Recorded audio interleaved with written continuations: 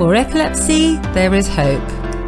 Hey podcast listeners, Tori Robinson here for Epilepsy Sparks Insights, a podcast about epilepsy, epilepsy research, common comorbidities, and all of the fascinating science behind it. Whether you have epilepsy, are a family member, a neurologist, neuropsychiatrist, therapist, neurophysiologist, scientist, or researcher, Epilepsy Sparks Insights is designed to help you learn more about epilepsy from the other side of the table. I'm a person with epilepsy and some missing brain tissue. I hope to help bridge the unnecessary gap between patients, the public, and the aforementioned. Because epilepsy research and science are cool. Last week, we had a really informative, inspiring conversation with Professor Leigh Sander from UCL Queen Square, who, as well as doing incredible work for people affected by epilepsy in the UK, is also empowering those in low to middle income countries when it comes to epilepsy prevention, treatment, and seizure control. This week, we are talking to Professor Gavin Woodall, a neuropharmacologist from Aston University, Birmingham, UK, and also a director for the Institute for Health and Neurodevelopment. Or actually, as the rather modest Gavin would say, mostly I just run a lab.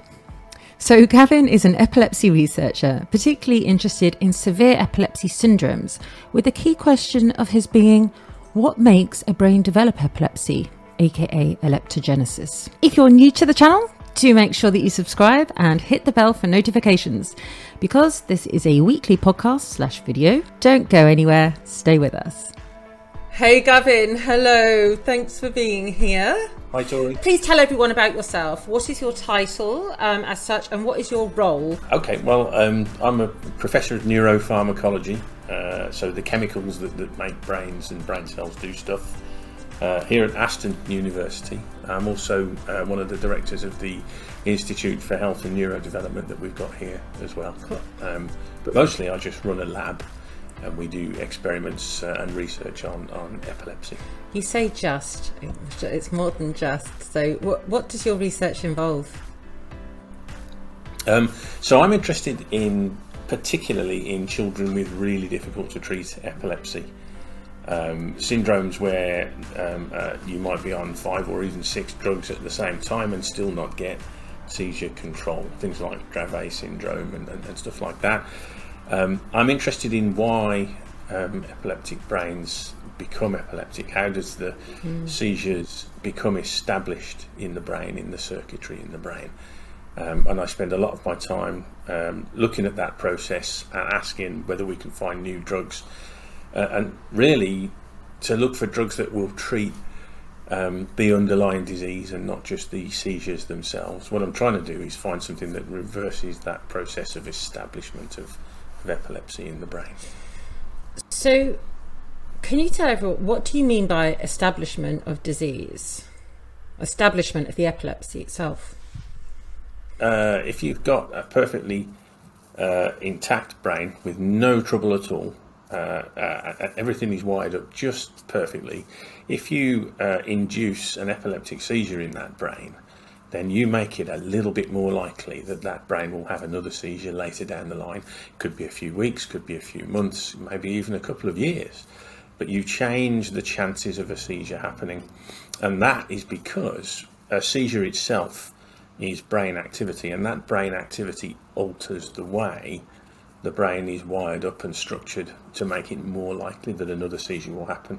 So once you've had several seizures, the chances of having a further seizure are much, much higher than if you've only had one seizure.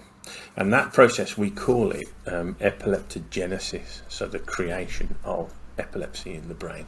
And that's what fascinates me. What's different about a brain circuit that has a tendency towards seizure activity compared to a brain circuit that doesn't have that tendency? Why does it fascinate you? What got you into it? What got me into it? Yeah. I got into it because I've found it fascinating that it's such a complex structure, the brain. It's such a difficult thing to imagine how it could ever work correctly. Epilepsy is all about too many brain cells doing the same thing at the same time. But given that we've got billions of brain cells, you would think that there's the chances of them all doing the wrong thing at the wrong time would be hugely high. So to me, the brain's up there as just the most fascinating object in the universe. It's the most complicated thing in the universe by some distance, and it's just a fascinating thing. And I've been interested in the brain ever since I started out being a scientist.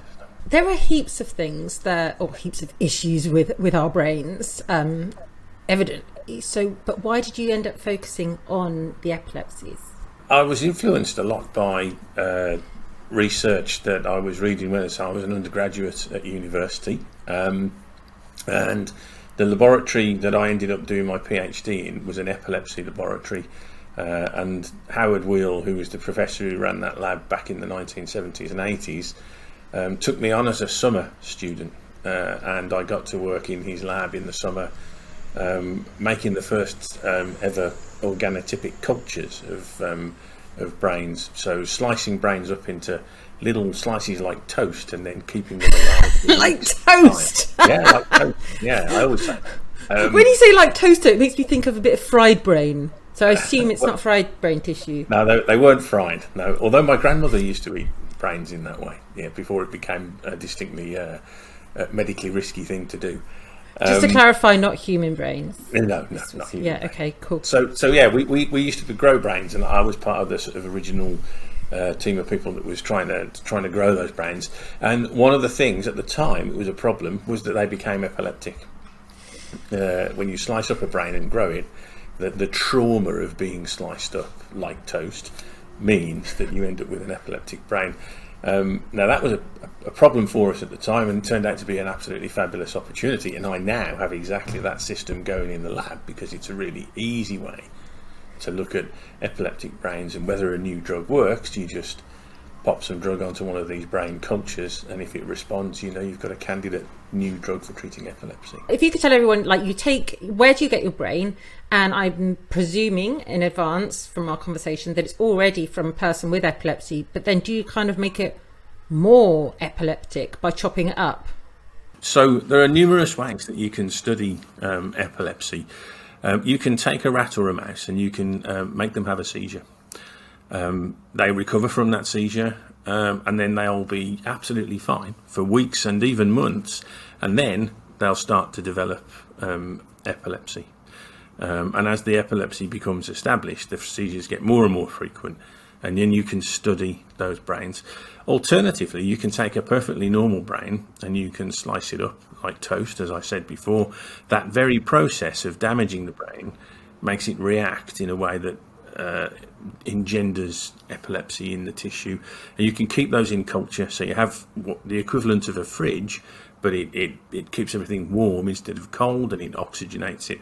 You can grow your brains for weeks at a time and study that process of development of epilepsy. But all of this is a bit artificial. It's rat brain and not human brain.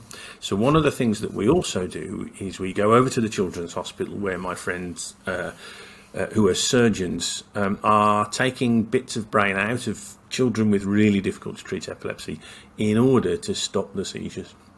So if you can remove the focus of the seizures from a child's brain, they might have fewer seizures, and it's a really good high success rate for that kind of surgery.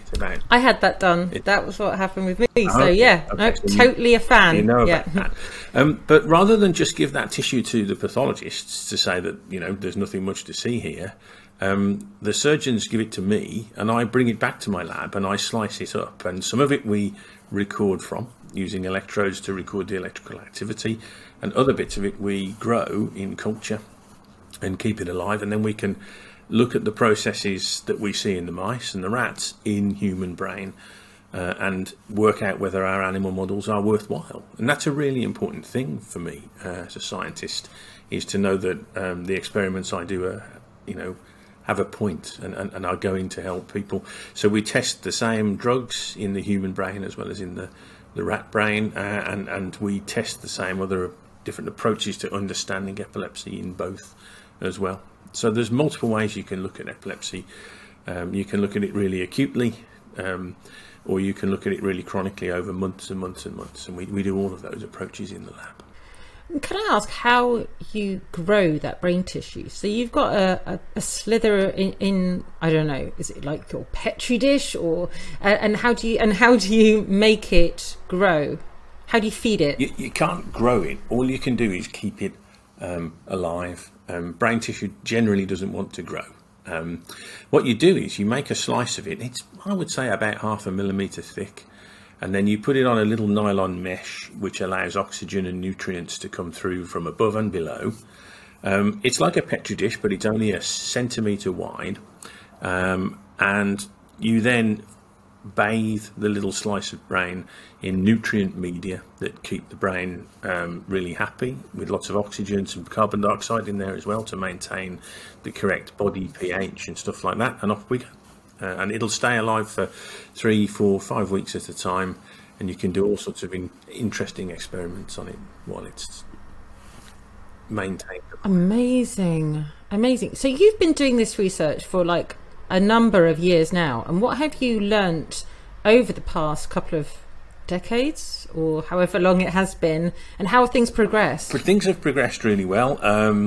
So we've learnt that brains aren't static, so activity in a brain alters every aspect of the function of that brain. So imagine in a brain you've got a whole bunch of neurotransmitters and receptors that are exciting neurons, switching them on and making them do their thing, which is really just to send a signal to another neuron. And then in counterbalance to that, you've got a whole bunch of inhibitory transmitters and receptors, and what they do is tell the neurons to shut up and calm down, and that balance is in constant flux in the brain. So if there's a lot of activity in the neurons, it tends to make everything less excitable, and by contrast, if there's very little activity in the brain, then the excitability of the neurons, the brain cells, goes up in compensation. And we're starting to understand now how all those compensation mechanisms fit together, and to understand that they go wrong in people with epilepsy. Those compensation mechanisms are probably the very cause of epilepsy. The experiments that we've been doing have shown that a seizure can produce a really profound change in the proteins and the synapses in the brain, and make brain cells really, really quiet. And that quiescence in the brain cells, that sort of silence in the activity of the brain, actually leads to processes that make the brain much more excitable than it should be later down the line. And so we're starting to uncover a pathway now from an initial seizure to a whole bunch of changes that go on in neurons that lead later on to the recurrence of the seizures. So there's an initial insult, we call it, to the brain. Something makes the brain have a seizure, and then there's a gap where a whole bunch of processes go on, and then the epilepsy starts to happen further down the line. The longest I've seen is a rat who had a seizure and then a year and a half later started to become epileptic. So it can take a really long time. And I mean, because every one of us is at some sort of risk of epilepsy, right? Developing or starting epileptogenesis. It's on a scale. Yeah, different brains have different risks. It depends how old you are, how young you are. Yeah. If you want, if you consider a young child, 2 or 3 years old, then their biggest risk for seizures would be getting too hot if they had an infection or a fever.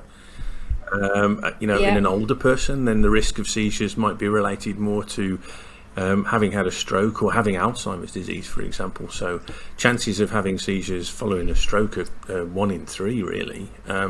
And it's quite prevalent in Alzheimer's disease as well. So seizures, in a way, are a kind of final common path for all sorts of different things that happen in the brain. You can end up in seizures. Brain infections, for example, can lead to seizures, and so can tumours. I've seen read a recent study about climate change and how the increase and fluctuation in temperature of the Earth is likely to lead to more seizures in people with epilepsy, because we can often struggle to deal with the heat. Absolutely. And of course, the climate change will bring conflict and more stress, and stress can cause people to to have more seizures. So, yep, there's many ways in which that can affect people with epilepsy. It's a really difficult question. Well, what does the future hold for your research? Well, I've been involved with a drug company that develops the cannabidiol-based epilepsy medicines that are now being really effective in people with difficult to treat epilepsy. I'm involved with another company now that's got a completely different approach. I'm not allowed to say what it is, unfortunately, at the moment.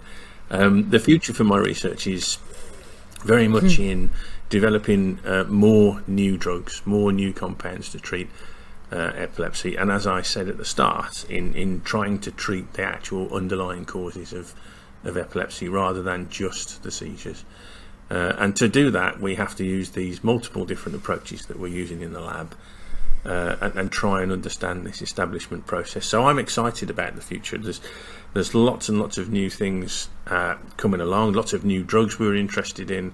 I'm on the phone tomorrow to some colleagues in North Carolina who've got a massive library. Why would that be interesting? Well, it's a library of drugs. And they're so clever that they can tag all of these drugs with a little DNA address label. So we can screen them, these drugs. Does this drug look similar to something that I'm interested in that acts on a particular target in epilepsy? And if it does, and if it binds, if it does the same things, they can read the little label, and then I can identify which drug was the one that was doing the right thing. So we're going to get involved with those guys, and they're going to give us access to millions of different new molecules that we can try and look for anti-epileptic activity in. That sounds really exciting. But so to manage people's expectations, because, you know, when you're affected by the epilepsies or your child's affected or whatever, you quite frankly, we can become desperate. The work that you're doing now, in general, how do you think that might impact the treatment for people in the future, and when is the future? There's two ways to answer that. So the fundamental stuff takes years, you know, and people have to be prepared for, you know, 5 or 10 year or 15 year timelines with that kind of research. But when you're looking at new drugs, it all depends on how you pick your drug. So I'm really interested and excited by the prospect of something called drug repurposing. So all the drugs for things that fail tend to fail, you know, quite late in the process of drug development. But if you can use a drug that's already passed through human trials and is found to be safe, then that gives you a real speed up in your ability to bring a new anticonvulsant drug to market. And the drugs that we're interested in at the moment are already established as antidepressants, and so that could be it could mean that you know the cycle is much faster with these drugs. So we're repurposing it away from being an antidepressant and into being an anticonvulsant. And funnily enough, it works both ways. Some of the anticonvulsant drugs are actually really good antidepressants as well. Yes. Which one is it? I've forgotten. Epilepsy Brain. The name. Is it lamotrigine? Is supposed to be is a mood stabilizer, isn't it? Yeah. So you can be an honorary neuropharmacologist. I know, don't I? So there's at least appears to many people to be quite a line drawn between the genetic epilepsies and the non-genetic epilepsies. Although having said that, some people can get bashed on the head and develop epilepsy and some people will not. So what side of the table are you on? Genetic, not genetic, or a bit of both? Bit of both, really. Because if you've got a genetic mutation that leads to seizures, then those seizures will drive the same processes to make the brain more susceptible to seizures that you would see in somebody who has epilepsy that we can't find a cause for. So similar processes go on in the genetic epilepsies as well as in the non-genetic epilepsies. You know, the genetic ones get a little bit of a short shrift in some cases, I think, because often they're very rare, and et cetera. But it can also be a real opportunity because new drugs like cannabidiol, Epidiolex, were able to be funded and brought to market because of initial trials in Dravet syndrome and some of the genetic epilepsies. because of the US system and EU systems allow to accelerate research in that kind of domain where you've got what they call orphan diseases. So it can be a positive as well in terms of drug development. So, yeah, I'm interested in both, but my main focus is, as I say, on this underlying process, like the cause, and because prevention would be a whole lot better than management or potentially cure. Yes, and and brains are amazingly plastic things. And that plasticity is really, really interesting. If I'm looking at the football at the moment, like a lot of people, I'm enjoying the Euros. If you tear your cruciate ligament, then your brain doesn't get the signals from your knee joints to know where your knee is in space, what angle it's at and all that kind of thing. And so your brain changes its wiring and restructures itself and uses your eyes, your visual information more than it would normally.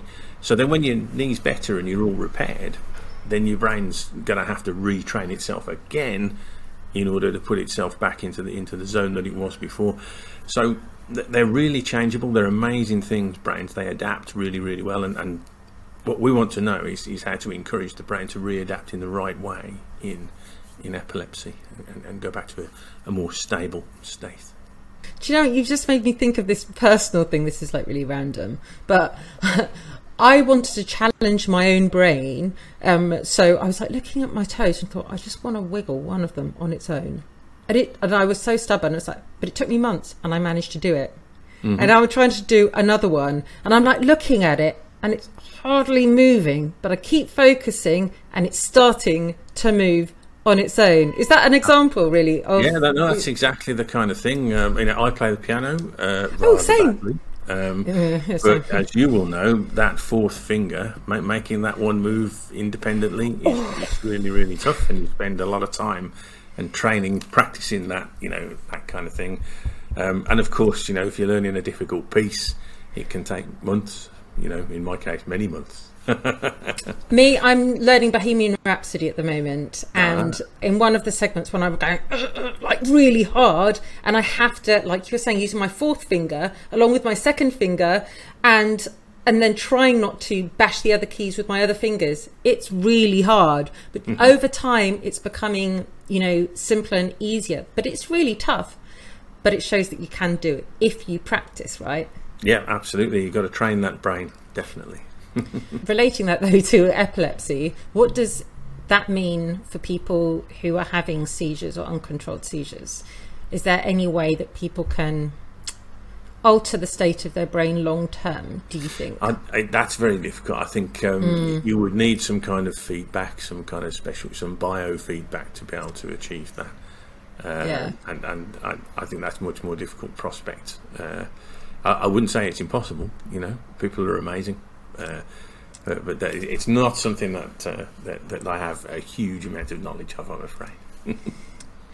Isn't the brain just incredible and impressive, but also utterly, utterly frustrating? I go from moment to moment reading stuff and learning about the amazing research that people like yourself do and thinking, wow, isn't the brain amazing? But it's also amazing, awfully amazing, how many issues we also have with the brain. Yeah, no, it's true. It's a very, very complicated thing. There are many, many ways for it to go wrong. Absolutely. But at the same time, it gives us hope because there are so many different routes towards being able to fix brains. Surely one of them will work at some point. What can we expect in the next 10 years, do you reckon? Well, neuroscience is young. It's only been going since the 1960s, really. So it's really at the point now where it's about to really flower, I think, as a subject, as a topic. New imaging techniques are coming along all the time. I'm doing my level best to try and buy a really fancy MRI machine that we can put rats and mice in and scan them at incredible detail. Darling, sounds amazing. We've got all these new things, these new drug libraries that I was just talking about earlier. I think we can expect great things to happen over the next decade or two in neuroscience. Our ability to control brain cells with lasers, to control them specifically with certain drugs, there's a lot of amazing things that we can do. We can edit DNA now almost as if we were editing a document in Word. So with all of these fantastic capabilities that are happening, will transform our understanding of the brain over the next 20 years, I would say. And if people want to learn more about your work and what you do, where can they go? You can Google me, and the university's got my work on its website. It's a university website, so it's moderately rubbish and not very searchable. Won't tell your website guys about that, but yeah. But it's they can go out, they can go on there and find out about my work, and you can also look up the Aston Institute for Health and Neurodevelopment as well, where there are lots of us colleagues who are working on epilepsy together. I really want people to know that we have people like yourself and your colleagues out there that we hardly hear about, or your average Joe hardly ever hears about what's actually going on, and for how long the research has been going. I mean, you said, well, neuroscience hasn't really been going since the 1960s, but yeah, I think we kind of forget that is like 60 years ago. So although it's been slow from the beginning, things are speeding up and a lot has been discovered, right? Mm-hmm. In 1960s we hardly knew how one neuron talks to another, and now, we've got maps of the brain at incredible levels of detail.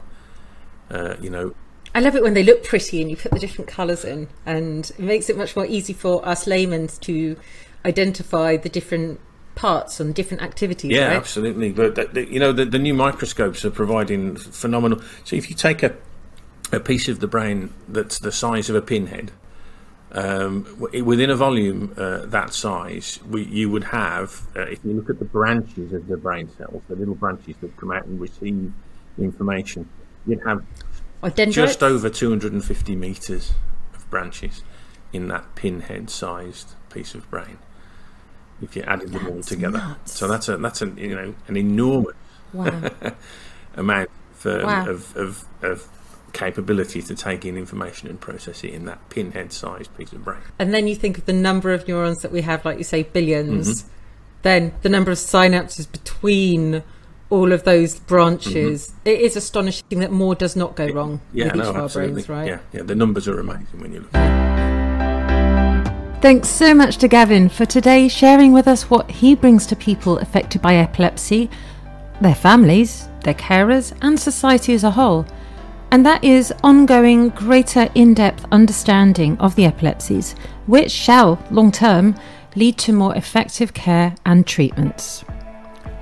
Next week, I shall be chatting to Dr. Janine Winterbottom, an advanced nurse specialist in epilepsy at the Walton Centre NHS Foundation Trust in Liverpool, in the UK. All about her NIHR, National Institute for Health Research, funded research into developing a preconception care pathway for women with epilepsy. Follow me on Twitter, LinkedIn or Facebook, and we'd love to hear from you if you have any thoughts about today's show. Do subscribe to our podcast and know that we are always trying to improve what we are doing here for the programme. I'm Tori Robinson. Thanks for listening.